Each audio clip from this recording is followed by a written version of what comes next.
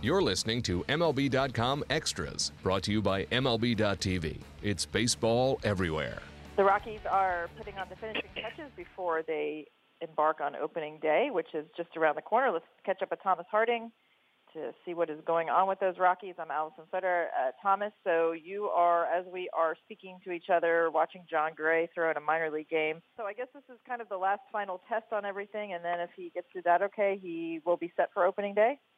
Correct. Yeah, it lines up perfectly, of course, with opening day. Bud Black hasn't named his rotation because he likes to name all those guys at once, and there was a competition at the back. The other bit of intrigue here is in his last start, Gray was removed after 2 2/3 innings because of a left big toe issue that really was kind of something from a previous start, and the Rockies pulled him for precaution because they thought he was trying to protect it. But he looks healthy. He sounds healthy when I've talked to him. It doesn't affect him pitching. It just affects him on pickoff moves, batting, and fielding. So if he's okay, then he gets to start in Milwaukee on Monday. Okay, so how does the opening rotation round out? Okay, you've got Jon Gray at the top of it, very talented pitcher, 185 strikeouts, a Rockies rookie record. Tyler Anderson, who came up during last season and had a 3.00 ERA at Coors Field and really pitched well as a rookie. Another former number one pick like Gray. He'll be number 2 in the rotation. Third is Tyler Chatwood, who had the best ERA in baseball last year for a pitcher who threw as many as 80 road innings. Struggled a bit at Coors Field, but he was coming off missing a year and a half with Tommy John surgery, so he'll be better. He'll be the number 3. At the back of it, they'll be announcing it soon, I would imagine, but Kyle Freeland, number 1 pick in 2014, has really impressed in camp. He's able to attack both sides of the plate with his fastball, has really good breaking pitches, and he adds and subtracts to them. They could be slider, curve, slurve. He looks like he'll be number 4, and he's a Denver native, so there's a lot of interest in Denver.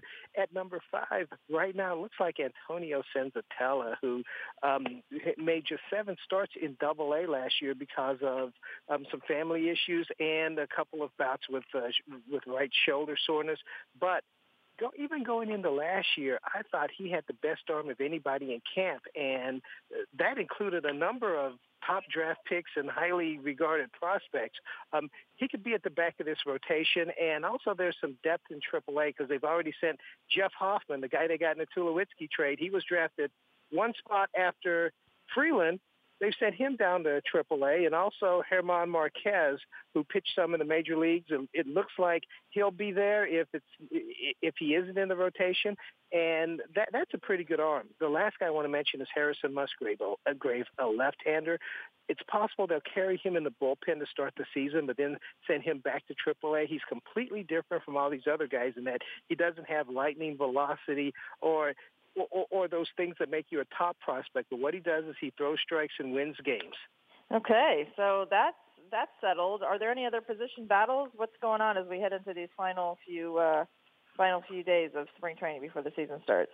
Well, the big one going into camp was in left field with Gerardo Parra and David Dahl, who came up last year as a rookie. Of course, Parra was injured for a bit of last year and did not have a very good year. But Parra's had an outstanding spring, and David Dahl has a rib injury that may keep him out until late April. So as far as the starting lineup is concerned, that's pretty much set. Mark Reynolds has stepped into the position he held last year at first base with Ian Desmond out. I believe that there are some things at the end of the game, talking about reserves off the bench. Those things need to be settled in the final days of camp. Okay, I'm sitting here looking at the Rockies website while you were talking to me, and I got totally distracted because there's a video of you with Bud Black, and he's teaching you how to hold the ball to throw a changeup. How did that come about? I don't have the sound on. What happened? It was great, and I have to say, R.D. Rowland, the video guy here with the Rockies, he caught that. What was happening, I was asking him about Marquez that I mentioned before. He was working on his changeup and just trying to get used to it. So Bud throws me a baseball and says, "How do you hold your fastball, Thomas Harding?" So I showed him a couple of grips, not that I have a fastball. So then he's like, okay, and he showed me the changeup grip, and that was how the video came up, the fact that it does feel weird to throw your arm in that motion with that grip, but you have to be able to use that motion in the same speed to get the batter to believe that a fastball was coming. So it was just a bit of teaching there, and I do appreciate Bud Black showing me how it's done. Maybe I can throw a changeup at 18 miles an hour to go with my 30-mile-an-hour fastball. Yes, well, I apologize for becoming distracted while you were talking, but that was very cool. So this would be a great time to lead into our last topic, which is that you recently caught up with Bud Black and had a nice little Q&A with him on previewing the season. So let's take a listen to that. Here with Bud Black. And Bud, wanted to ask you, the culture and the talent level that you saw when you got here, what was your impression of it? Well, from the other dugout for many years, watching Rocky baseball, you could tell that, the players that were starting to develop, LeMahieu, Arenado, Blackman, to go along with Gonzalez, it was a nice core of position players. And then here comes Trevor Story, young David Dahl, the young catching. So, from the other side, it looked really, really good and promising. And that's what I've seen now here in camp. The realization of these guys as big leaguers.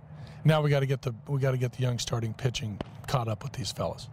Speaking of that, you do have a lot of good young starting pitching. Can you compare this to any staffs that you've had in your career as far as youth and talent? And can starting pitching this young, this talented win big? Well, here's the deal. I'll go back a couple generations or a generation.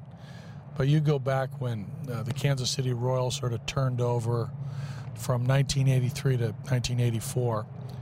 When you talk Brett Saberhagen, Mark Gubicza, Danny Jackson, Charlie Leibrandt, all guys in their early to mid-20s who got a chance to pitch, and these fellas performed. So, that's my hope that, our young pitchers, our young starters can get an opportunity, take that opportunity, run with it, and perform. And to follow up, Bud Black being a part of that, how much does your experience help? Well, again, at some point you're a young pitcher, right? Right. And sometimes it takes longer than, for some guys it takes a little longer. Fortunately, I had a rough rookie year and then sort of found it and, got better. But I'm hoping that, between myself and our pitching coaches, we can get some of these guys, moving along a little quicker than it took me. Of course, during your career, whether as a pitching coach in Anaheim or with the San Diego Padres, you had very good bullpens. What do you see out of this bullpen where you've gone out and made some veteran acquisitions? Yeah, I think that's so critical this day and age, Thomas, is the bullpen. Any manager, any general manager will tell you how important that is to a team's success. So I think it starts with the closer. Even going back to my days as a pitching coach in Anaheim, we had Troy Percival, we had Frankie Rodriguez, and we had great guys in front of them: Shields, Donnelly, Weber, Schoenweiss, others. And then when I got to San Diego, Trevor Hoffman, All-Star, Heath Bell, All-Star, Houston Street, All-Star, and guys in front of them: Mike Adams, Luke Gregerson, Joe Thatcher, guys who performed. So with this group, when you look at Greg Holland, you look at Jake McGee, you look at Mike Dunn, you look at Adam Ottavino, you got four guys who we project to be stalwarts in our pen. You add the veteran Chad Qualls in there when he bounces back from his arm issue to make an impact in our pen. So our bullpen has a veteran feel to it. We'll have some young guys out there too to cover some innings, but most of the important work will come from veteran guys. As far as the lineup is concerned, you've got guys who have had some impact in the major leagues, like Nolan Arenado, Carlos Gonzalez, Charlie Blackman, DJ LeMahieu. How ready do you sense they are to put this together in a winning team? Well, I know talking to these fellas in the wintertime and talking to these guys this spring, they're ready. They feel as though they're ready to take that step to, track down the Dodgers and Giants, teams who have been in front of us for a couple of years. And they're up for that challenge. These guys are now solidified as major league players.